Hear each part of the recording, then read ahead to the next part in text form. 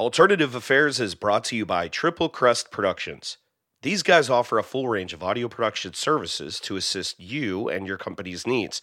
If you're a podcaster, a musician, or have any other audio service needs, you're going to want to get in touch with these guys. They make all the magic happen for us here at Alternative Affairs. They offer custom songwriting, audio recording, album production, publishing, and even offer hosting services. So you want to visit them online at triplecrestproductions.com or give them a call or even send them a text at 772-22-CREST. Again, that's 772-22-CREST.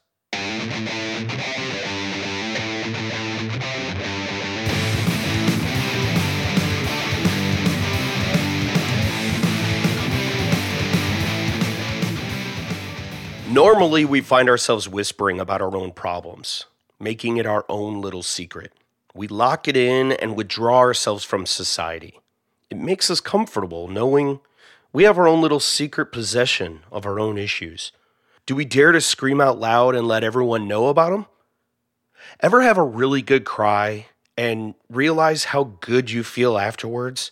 Especially if you have someone you love listening and consoling you. There's just something about releasing all the angst and all the emotion, the hate, the pain, to just make your mind, body, and soul free. Emotion. Flawless submission of provocative emotion, where the typical and the great beyond collide. A place we may never even see in our lifetime, but there is music and there are bands that bring us there. They bring us to that great beyond. They sing of emotion, and we just know that they're singing directly to us. They're singing about our problems. We feel it in our soul. They were brought into our lives to withdraw all the pain and sorrow. We just believe it. The only time we feel comfortable to release all of our little secrets is when we're with them. Now let's take a trip together. Let's take a ride beyond the typical. Let's cross the typical barriers and saturate ourselves with a new sound, a revolution of sound and chest-thumping beats. Beats that penetrate us deeply and make us think about what's inside each and every one of us. What's our place in the world? What kind of impact are we making in the world and to each other? Where do we exist? How do I exist? Can I exist? Missio may just teach us how we can. They beat the truth out of you and make you pull at your own struggles. Everyone throwing up a middle finger in concert of solidarity and unity. Everybody gets high and low and travels to the deep blue sea. Missio forces us to stomp out all of our secrets and cry out to the world to make an impact. I'm your host, Jason, and you're listening to Alternative Affairs.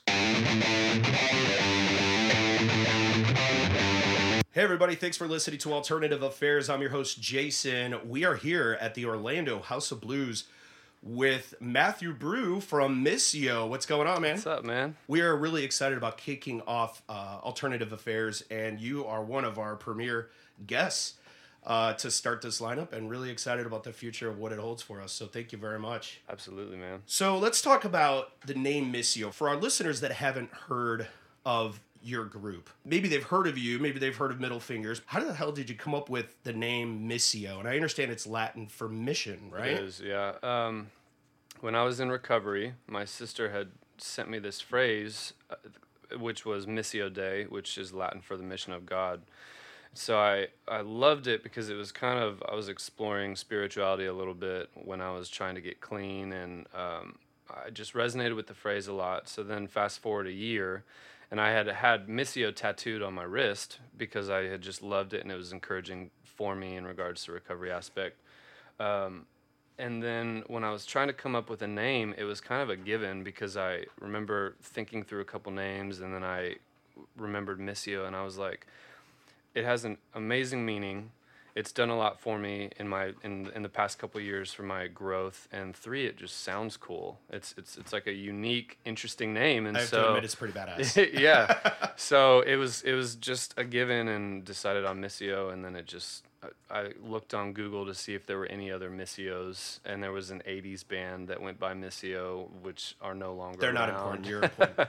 So I was like, Missio, that's the name for sure. Oh, that's awesome. Yeah. I remember David actually coming on live with us on one of our sister groups, Blue Sunshine State. You guys did a Q&A with us. Really appreciate you guys doing that. Yep.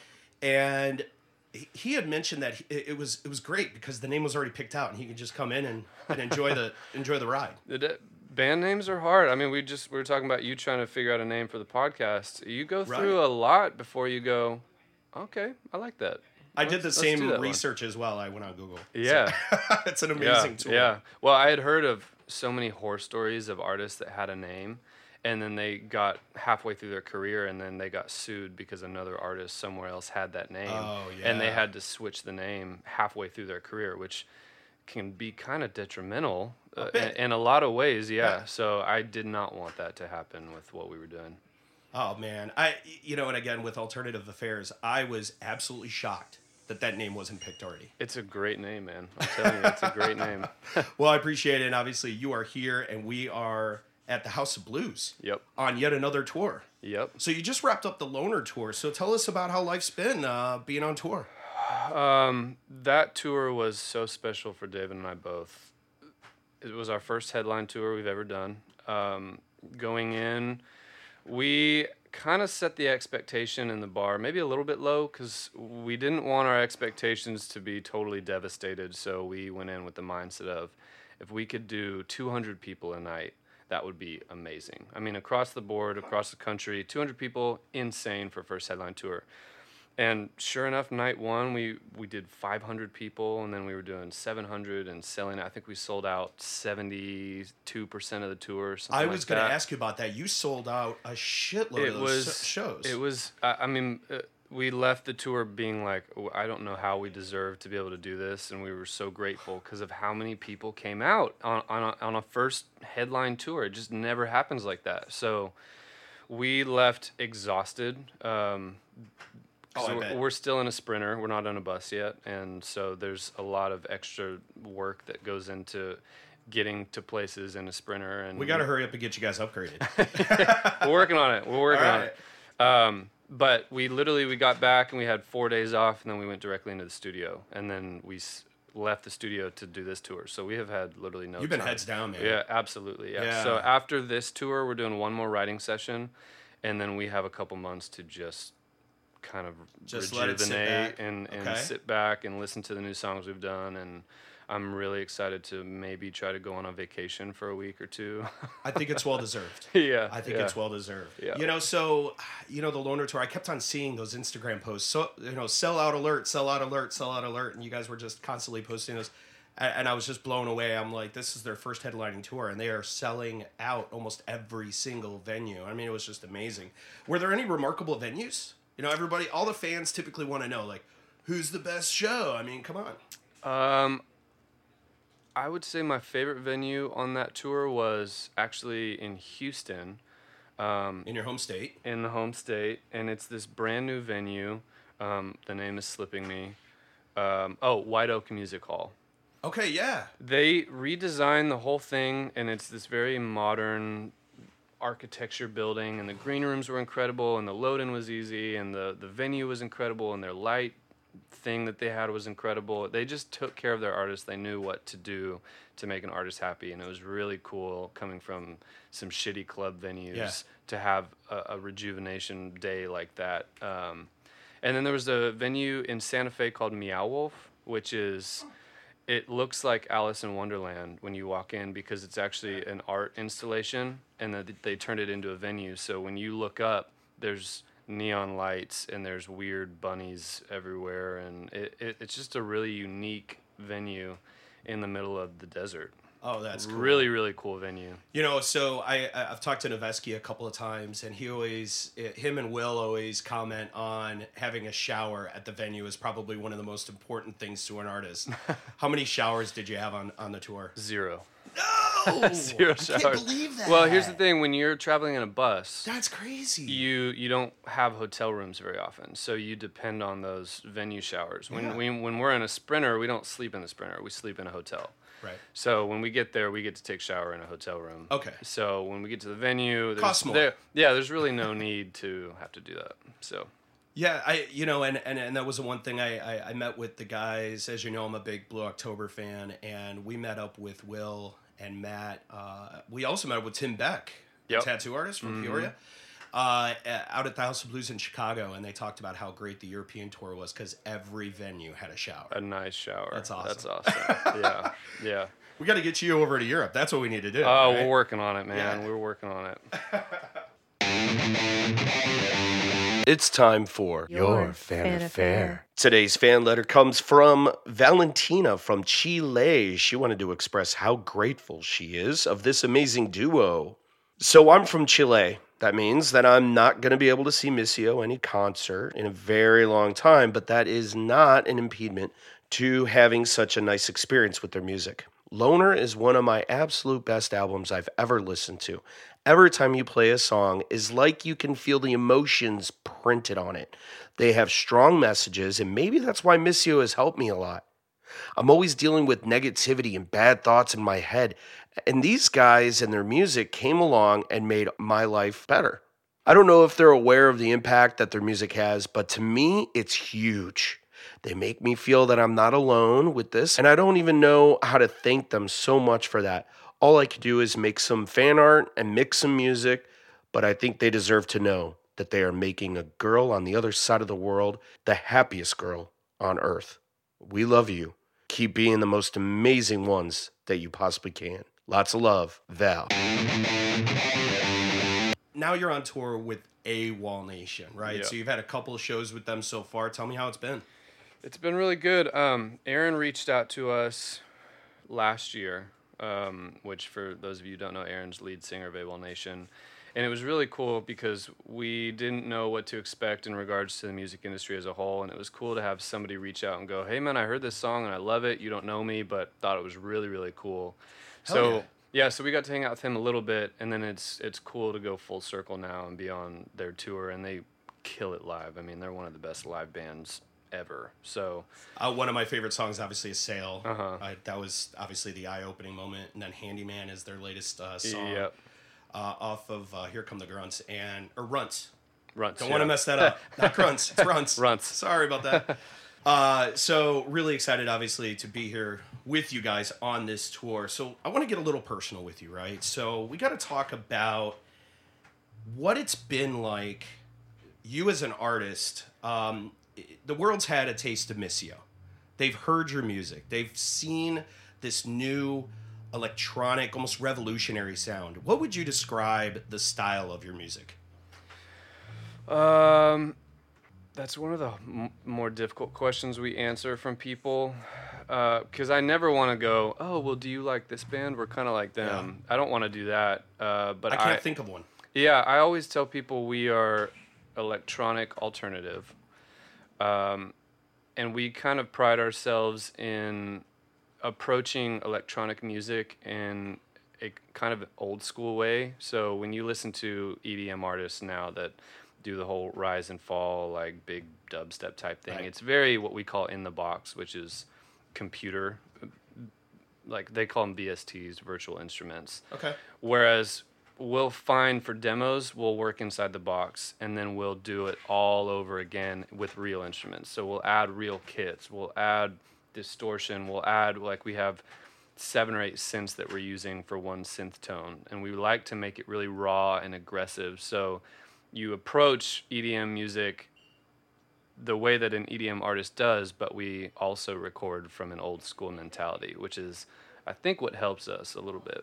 So how many tracks does it take to obviously complete like one song with you guys? I mean, I'm sure it's like record, add something, record, add something. Over 100. Wow. Yeah. I mean, has to be. Wow. With the amount of drum, I mean, we'll have 3 kits going at one time sometimes, but just different things as far as drums go, and then we'll have sub stuff, and then all the synth stuff, and then all the vocal tracks. I mean, we have a lot.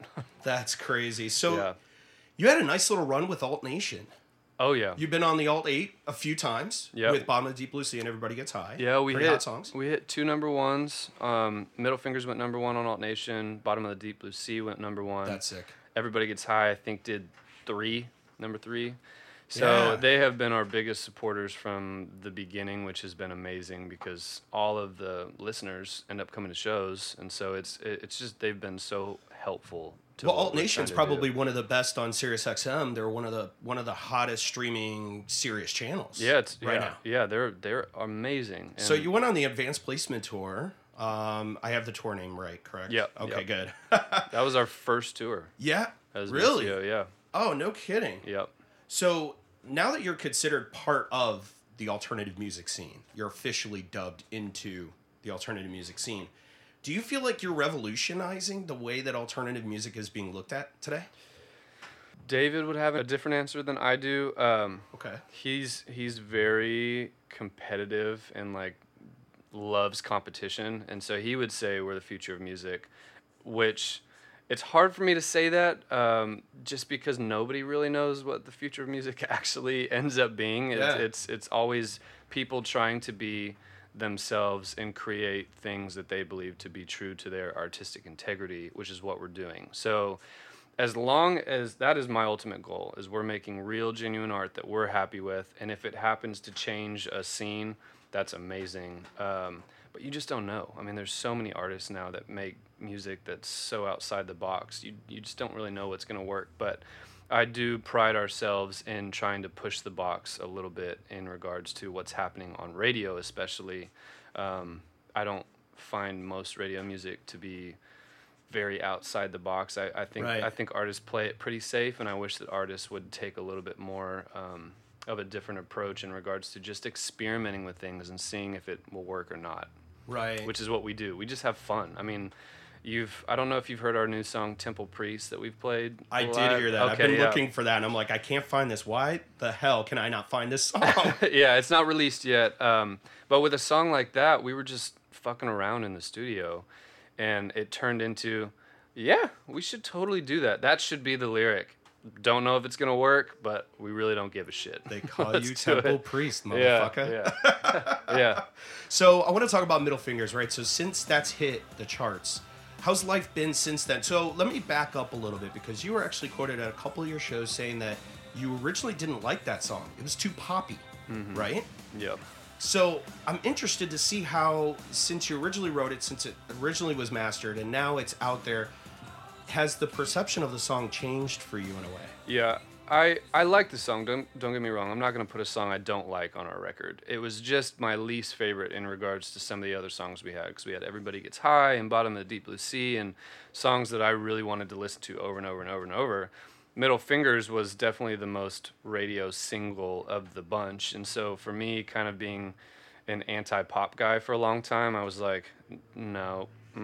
Well, what I really liked about it was the message you said right after it. In every show, you said, you know what, but this song it resonates with me a little bit. Yeah. You know what? Because, I don't care what you really think. Because, to be honest with you, I'm an artist. I want to make an impact on your life. And as long as I make an impact on one person, 2 people, 3 people, then I've done my job. So I think from an overall fan base, I think people still scream and they rave about it because they love the song. Yeah, and I think part of it was right place, right time with what was happening in regards to presidential election and things like that when we released it, which was by accident. I mean, we just released it when we did. Total coincidence. And it happened to be around that time.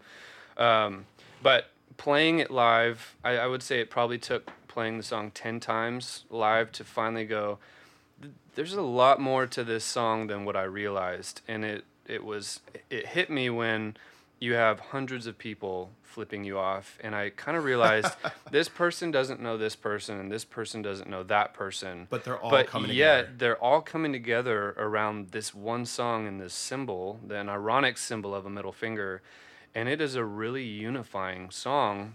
And it just hit me in a different way than I expected it to. And so every night when we play that song, I like to say that because I don't think people realize what's going on around them during that song. Yeah.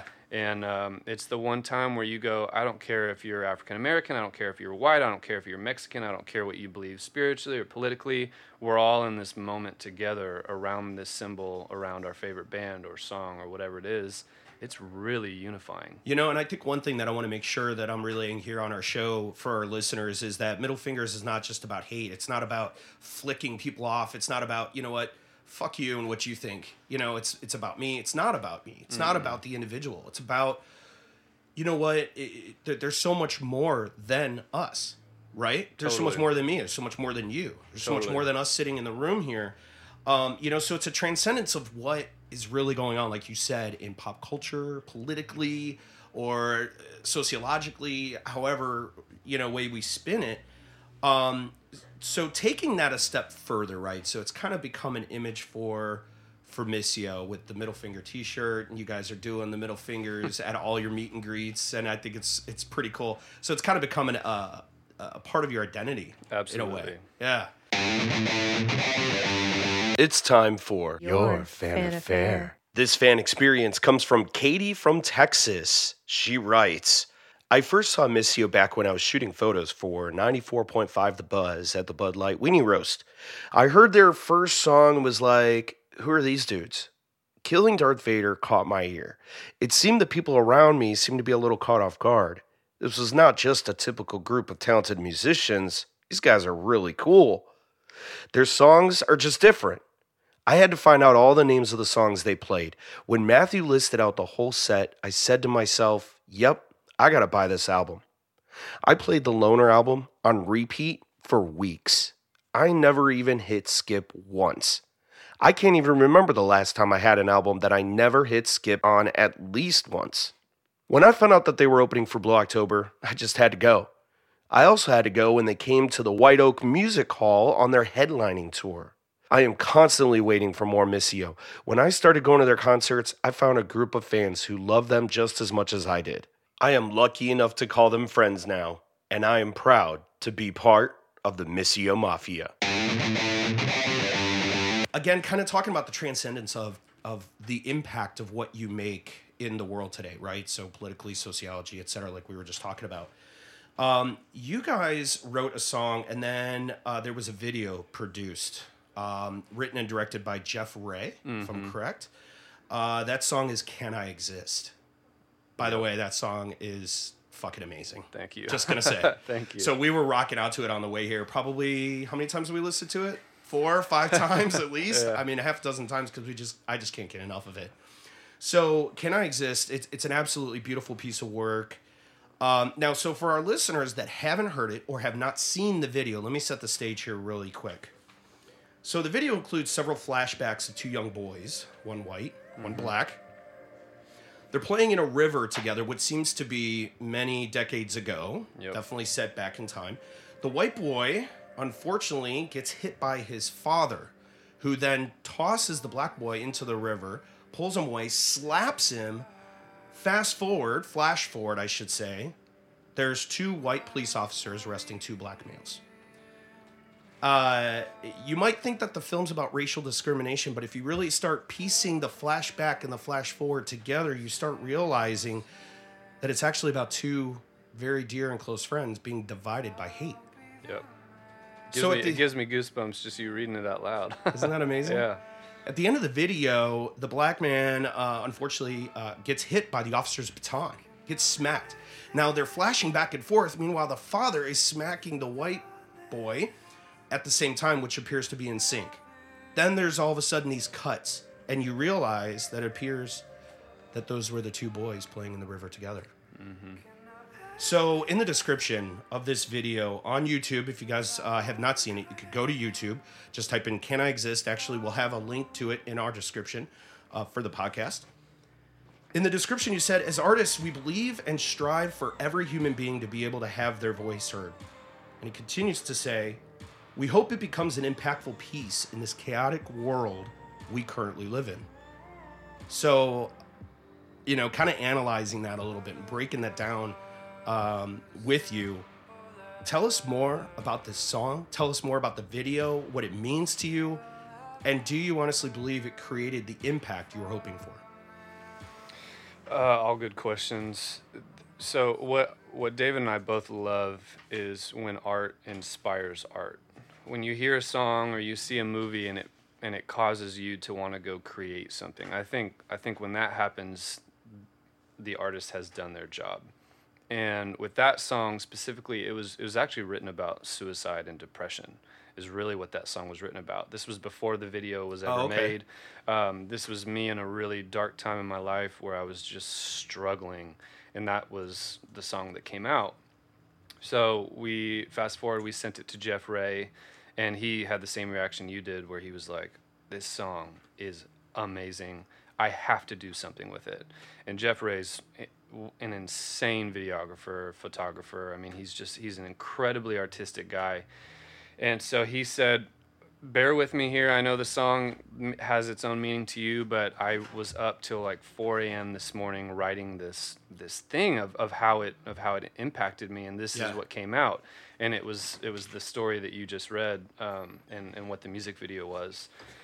And so we sat down, and he was like, "I would love to make a video for you." And we were just like, "Man, I mean, we would love it, but we're broke. We have no money to do this." And so he said, "Dude, I believe in this so much. We're gonna make it work. If you can just put just a little bit of money for it, I'm gonna call in all my favors by actors, other people, crew guys, and we're gonna make this thing happen." And so it was inspiring for David and I to realize that a piece of art that we had done had such an effect on somebody that they just need to make this art for no other reason than for themselves. So fast forward to the music video being done and us finally getting a glimpse into Jeff's mind on this idea. It blew our minds, and now I can't hear or see the song any different than what the visuals added to it, which is what I think is so special about film, is because when you put music to a piece of visuals, it creates a whole new artistic piece, which is what had happened here. And it's basically describing that racism is a learned behavior, and it shouldn't be. It really is. And I would say, to answer your last question, there were some people who disagreed with the video, which is fine, because I think if you're an artist and people don't disagree with you, you're not doing something right. But I would say 90% of the people that have seen the video have been touched in a way that we never could have expected it to happen. And my hope still is that in years to come, people will continue to watch that video and continue to be inspired and to understand a little bit more about where we're coming from. You know, so that song premiered on Skeletons Part 1, I believe. Yep. So those are two EPs that I can't get enough of. So Skeletons Part 1 and Part 2, you released that after Loner, and everybody had a taste of the full studio versions of those songs, and all of a sudden you came out with the Skeletons. And it really seemed we brought it back. Mm-hmm. We brought back all those really hit songs like Middle Fingers, Yep. KDV, Everybody Gets High, right? Bringing those songs back and I saw the videos of you just sitting at the piano playing, and I felt like I was like, I think you connect with you and with David as you guys are playing these songs the way that I think you want them to be heard. So explain that just a little bit more about how Skeletons, what it meant to you to be able to record those, and what was the thought process as an artist? I think good songs should be able to be represented when you take everything out and strip it back to just a piano and a vocal.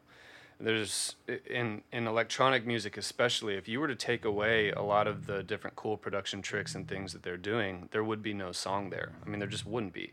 So our goal as songwriters is to always strive to be able to make songs to where when you strip it back to just a piano and a vocal or a guitar and a vocal, you still have a really strong song that speaks the same as the fully produced out song.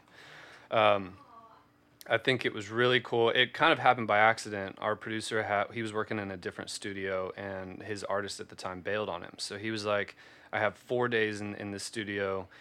I think it would be cool to come in and to just do acoustic versions of all the songs, whether you use them or not, great, but to be able to have those in your back pocket just for film stuff or whatever would be really cool." And now keep in mind, the songs were written from a piano and a vocal, and then we added a bunch of stuff on. So a song like DWI, when you hear the song on the record, you're like, oh, this is a cool jam. It's kind of electronic and stuff.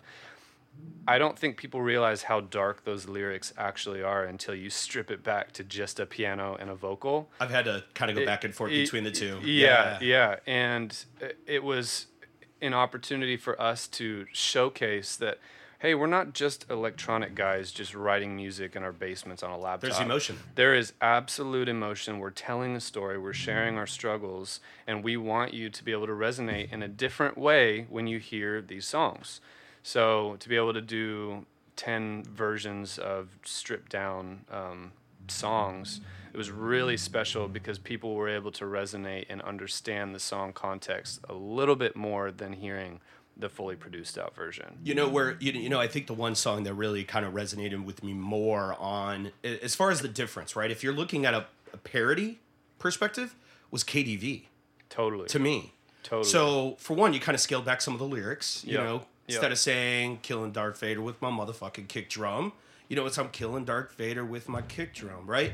And it's just that this is what that means to me. This is what it means to me to be killing Darth Vader with my kick drum. Mm-hmm. It's you being a musician. It's you loving what you're able to do. Yep. And being able to make the impact that we're talking about here today. Without a doubt. Yeah, so It's so amazing, man. And it's one of the things that I have just been absolutely ecstatic about is just that new sound, right? And so you've got a new album coming out, I believe. You are in the studio. You were mentioning that, and you were talking about your producer from the Loner Tour. You are producing with Mr. Dwight Baker on the new album. Tell us a little bit about it.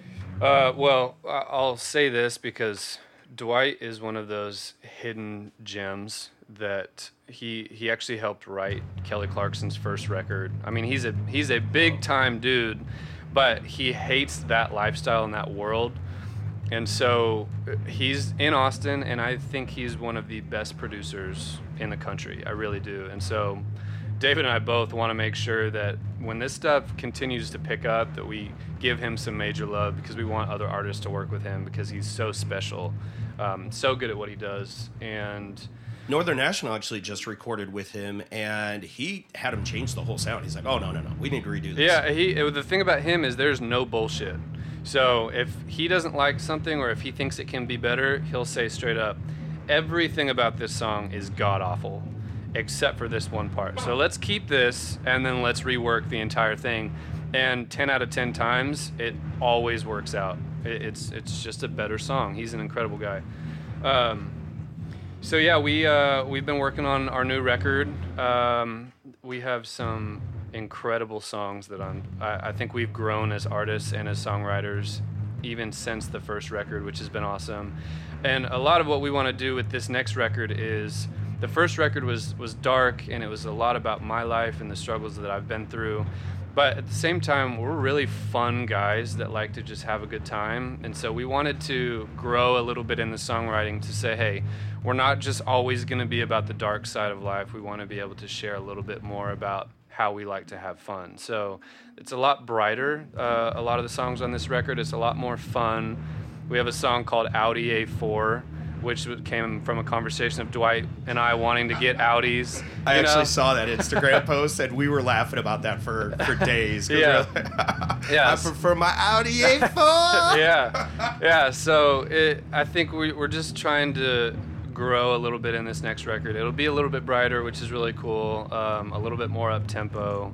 And I'm just excited for people to be able to hear a little bit different side of Missio. So I'm actually grinning from ear to ear right now because as we were riding here to the House of Blues in Orlando, we were thinking of a good way to kind of lead into that. And one of the things that my good friend Shannon actually said was, I'm interested to know what the difference of the writing was, like what the writing process was, how it differed from Loner to now. And I think you just nailed it. Yeah.